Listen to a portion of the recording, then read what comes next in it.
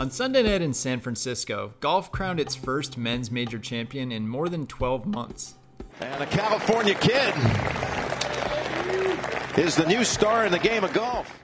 In some ways, it didn't quite seem like a major. There were no fans on site, save for a few volunteers, some nosy neighbors, and for some reason, Steph Curry. But as the day wore on, the competition more than made up for the lack of atmosphere. At one point, 7 players were tied for the lead at TPC Harding Park, and one eventually emerged from the pack with one of the most memorable shots in recent major championship history. Looks like a wow. It's brilliant, Nick. It's brilliant. Absolutely brilliant. Best of all, our Alan Shipnick was there to witness the entire scene in person, and he's here now to tell us all about it. I'm Dylan DeChair, and this is The Drop Zone. All right, Alan, you're joining me from the media center at the PGA Championship, and I guess the first thing I want to know is, does it feel like you're at a major? Well, the tension of the final round was there. You know, generally speaking, especially when the leaderboard is that packed, reporters are stuck in the press room in front of the TV because you have to see what's going on. So many Sundays I sit in the press room and there's a little hoot and hollering and Twitter's melting and there's so much happening on TV and you get into it. And so for most of the day, yeah, it felt like I was at a lot of other majors. Then I run out to watch some golf. It's like, oh my God, it's dead out here. Like it was, so it was kind of this dichotomy.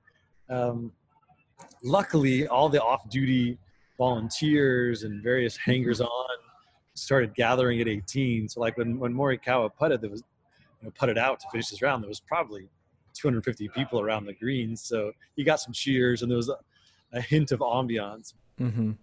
Just watching it, writing about it, thinking about it, I felt the magnitude of the moment, especially with all the craziness of 7 guys tied on the back 9 and all that. But yeah, as soon as you went out to the actual golf course and got to see it with your own eyes, I was like, man, this is weird. So it's a strange Sunday, but ultimately, satisfying, I think, for most of us. All right, so let's zoom in just on Sunday here. I want you to take me to the start of Sunday and what the most intriguing storylines were going into the day. Because I know you wrote about this last night a little bit, just setting up the final round. What were you most interested to see going to Sunday?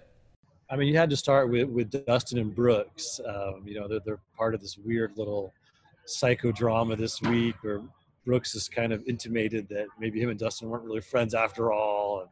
And he's talking trash and he's liking things on the gram that are mocking Dustin. It's just, Brooks is like, it's getting weird, man. And but that's okay. It makes it more interesting. But it's like covering the NBA all of a sudden. It's this one little corner of NBA coverage in golf. That's exactly right. I mean, this is common in other sports, and the NBA is the best at it. But it's golf. It's not really a thing. And Rory McIlroy talked about that today. Like it just feels strange for golf. But yeah, so could Dustin close and could Brooks come back and make history? And those were the obvious storylines. And you had all these really interesting secondary characters. It was already shaping up as a really good Sunday, and then the fireworks started. I want to focus in on a couple of guys just very quickly because in your recap you didn't even happen to mention Bryson DeChambeau, who is, of course, maybe the most compelling figure in the game right now. He started off birdie on 1 and 2, quickly got to a share of the lead, and was really looking like he could be a factor. Yeah, I mean, Bryson birdied 4 of the first 7. That got him to the top of the leaderboard. It was like, here we go. Oh, he calculates his backswing to the inch for the footage on those putts. And they are reading off the correct page right now. It was a big moment in his life, in his career, and then bogey, and a really ugly par on a par 5 after a 359-yard drive. It was like he just shrank from the moment instantaneously. And it wasn't like he'd been scraping it around. I mean, he was throwing birdies out there to start the round.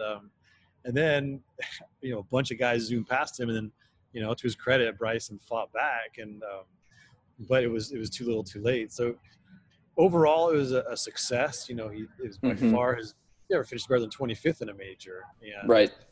On a penal golf course like this with the rough, try and translate his new style of play.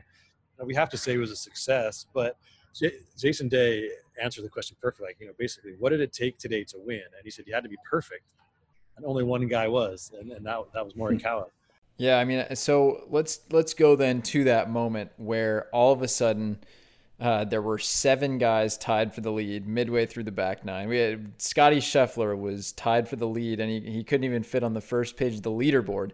I don't ever remember, I mean, look, there's always log jams. Well, not always, but it's glorious fun when there are log jams on the back nine of major championships on Sundays. But to have 7 guys, I don't remember that. Yeah, the 2011 Masters is the only thing that compares recently. On that day, 8 different guys had a share of the lead.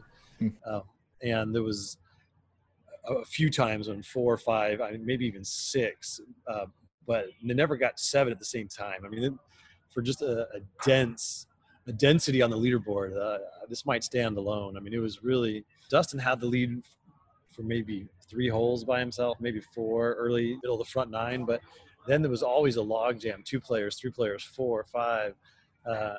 And right when we got to 7, and it was like it's a playoff seemed inevitable. Yeah, was there at that point though, was there anyone that seemed like an obvious winner? At any point in the day, was there anyone that seemed like an obvious winner before that 7-way tie?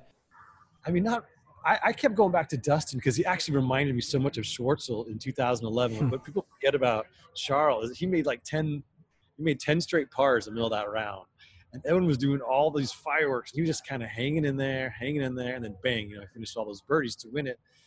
And I kind of felt like Dustin was doing the same thing. I mean, the way that this golf course is sequenced, 10 is a great opportunity. 16 was a great opportunity. The back 9 was a little more scoreable in the front. So Dustin, by being in the last tee time, was always going to have the last bite of the apple. And so I just kind of had this feeling that he was just going to sneak in there, but he started going backwards. So no, there was really, you could not identify a favorite at any one moment. So then you go to Morikawa on 14. He's like the greatest iron player since Byron Nelson or something, and he comes up 20 yards short out of the fairway with a 9-iron in his hand. Like that was a unbelievably bad shot. It crunched. I actually tweeted oh, it's too bad Johnny Miller's not here because he would have used his favorite line. That's pressure, Rods, and then Morikawa, who's not even that great around the greens. No. And then pulls that shot. And if you watch the replay, it looks a little scoopy. Go back and watch his action. No. He kind of got a lucky little skidding bounce off the downslope. I mean, all credit to him is where he's aiming. But this is a little truth-ish. I didn't even realize we were getting to this point. But yeah, that's the great irony of this whole thing. Morikawa on 14 is tied for the lead. It's like, okay, how is this 7-way log jam going to break? And it looked like it was going to go the other way. It was like, oh, here, this Morikawa just hit a 150-yard shot, 130 yards. Maybe he's going to slip out of things here. And instead, this thing rolled in like a putt. Yeah, that was the thunderbolt. And so that pushed his nose ahead by 1 stroke. And yeah, all right. So tell me, who is Colin Morikawa? Because the casual golf fan has now heard of him. He won, obviously, beat JT at the Workday. But if you're someone that's only tuning in for major championships, what are the Cliff's Notes on this guy? I mean, he's been a can't miss kid for a while. He won a bunch of the most important amateur events. He had a great career at Cal, won the Pac-12 championship in 2019, turned pro, won almost right away on the tour, won again this year. He's been building, and he's just one of those guys. His game translates to any course because he hits it so straight off the tee, so precise with his irons. I mean, that works literally anywhere. And very mature, very unflappable. He's a really smart guy and has a very high golf IQ, and so he's got all the intangibles, and his physical game is terrific. It's just like, can he handle? There's only a second major he's ever played in. Could he handle this pressure? After that shot on 14, from the fairway, he's like, nah, he can't. But quickly proved us wrong, and then So then 16 short par 4 drivable was always going to loom really large in the finish. And he kind of got there first among the players who mattered. And, a lot of the really long guys, the Cam Champs and the Brysons, it was an awkward yardage because their drivers actually went too far. And Morikawa is 30 yards shorter than those guys. And but what's interesting is he hadn't gone for that green all week. He'd been laying up because he just felt the risk was too high, and he had a better chance of making birdie by laying up. But you know, it was he had to seize the moment, and he did.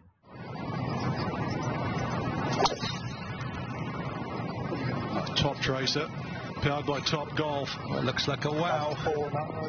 It's brilliant, Nick. It's brilliant. Absolutely brilliant. But you have to really respect the decision to go for it, like to break the game plan with everything riding on it. It tells you a lot about that guy, and not only the courage, but you know, that's an example of the intellect. Like, okay, we have a plan, but we need to adapt. We need to adjust to the moment. And it was an instantly classic shot. Just curled up there to 7 feet, made the putt, and this thing was over. It went from this giddy free for all to, man, this is over in about 20 minutes. And so it was kind of stunning how swiftly it changed. It reminded me a little bit of Frankie Molinari at the 2018 Open Championship, where, you know, there were all these big names. The lead was going back and forth. Tiger was in the lead for a minute. And then all of a sudden it went from, you know, inevitable playoff to, wait a minute, he's up 2 shots now.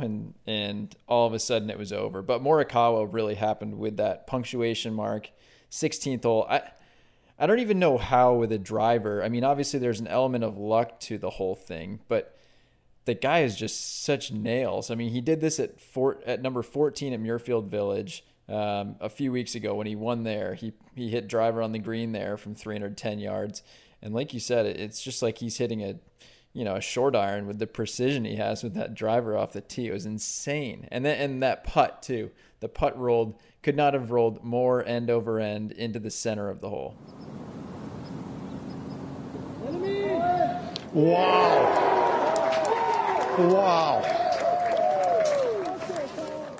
Yeah, center.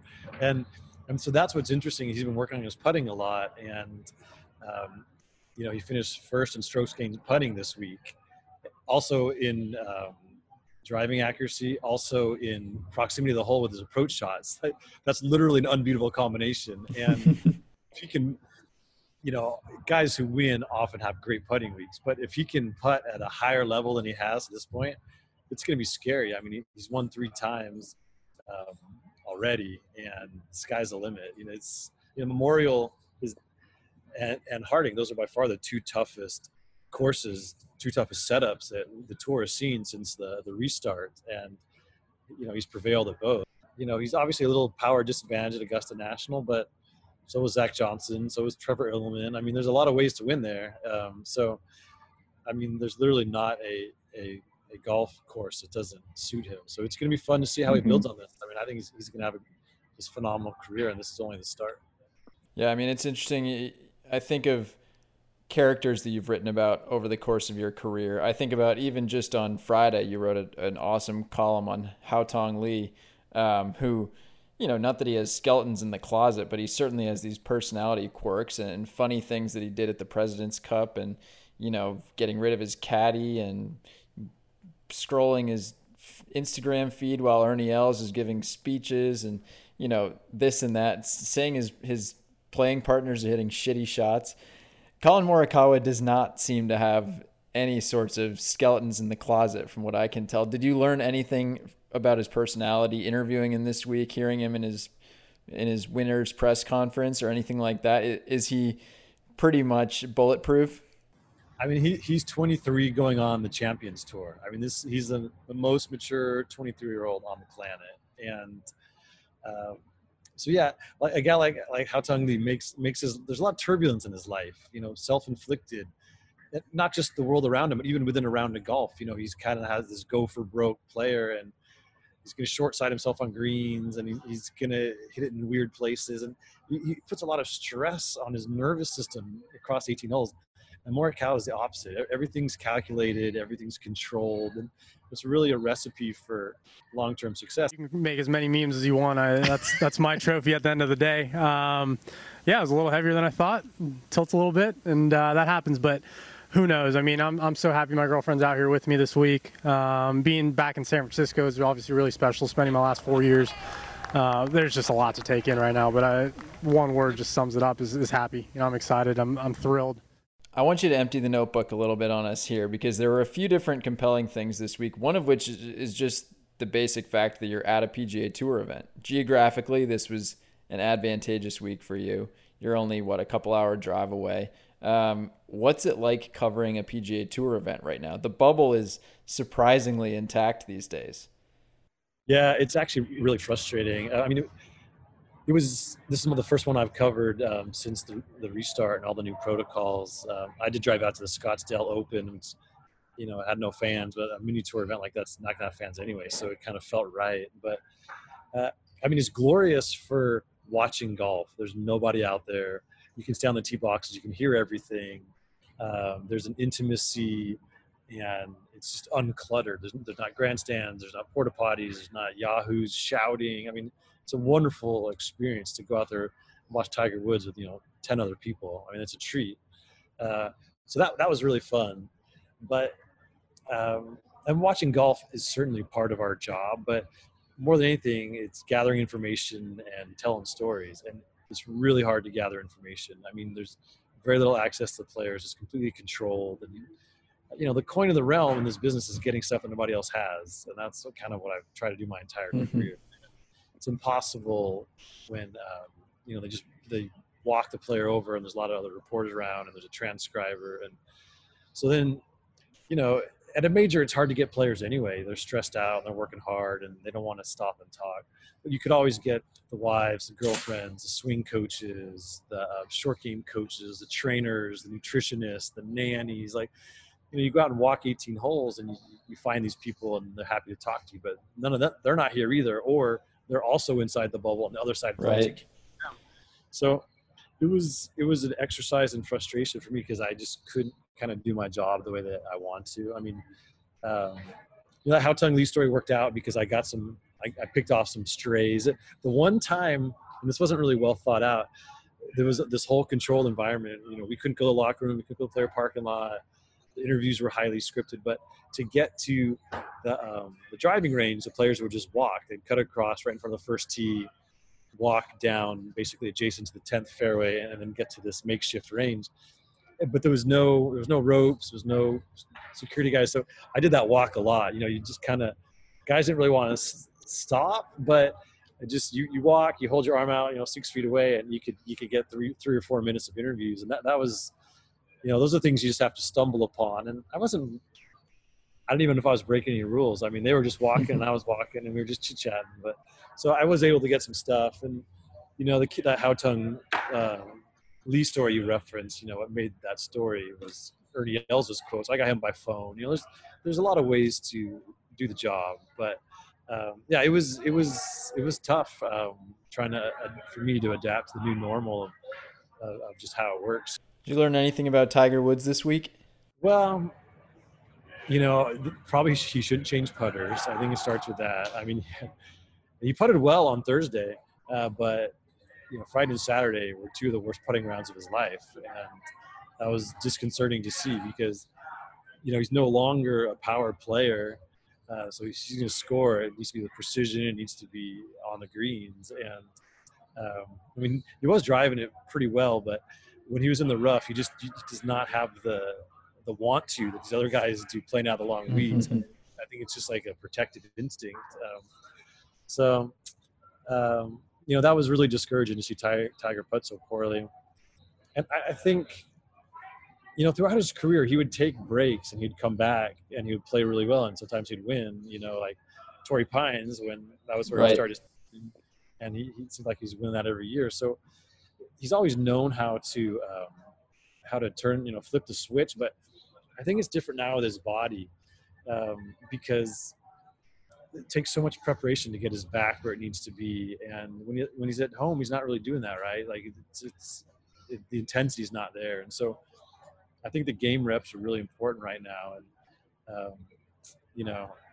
I think Tiger can't just get off the couch anymore and show up and expect to contend. So it's tough. The flip side of that is he can't play as much as he wants to. So finding that balance is going to be a challenge. Obviously, with the Corona arriving on these shores, everything kind of was up for grabs. And he was just trying to figure it out like the rest of us. So I'm not going to worry too much about it. It always felt like, Tiger's goal is always to win. We know that, but it always felt like this PGA Championship was going to be more about building towards the future, building towards Winged Foot and Augusta. To have basically no reps coming in, and the fact that he played pretty well on Sunday, even though he went out early when the course was softer and more gettable. But he had some good shots. He made some putts, and I think gives him a little momentum going forward. So take me through then the resolution, because you set up the Brooks and DJ Sunday showdown.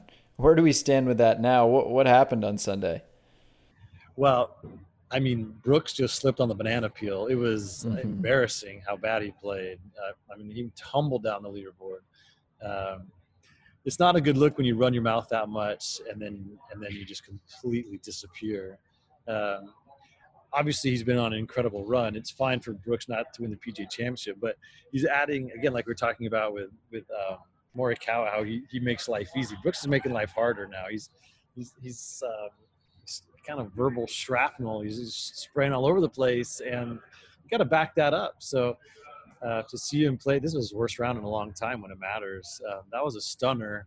And of course, it would have been delicious if Dustin had won. That would have been, because obviously Brooks was disparaging Dustin, and he only won one major, and he'd blown some opportunities. That is true, of course, but it was a little impolitic to put it out there like that. And but Dustin, it was just classic Dustin. He just let it get away. And well, and you've spent time around the two of these guys. Like, are they just not as tight as it once seemed, or it's hard to know from the outside, I guess?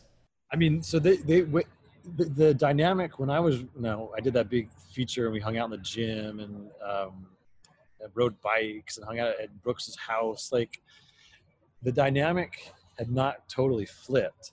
Brooks was still like he'd won one U.S. Open, but Dustin was still the big dog. He had all the PGA Tour victories. He had all of the clout on social media, and Dustin was still the guy.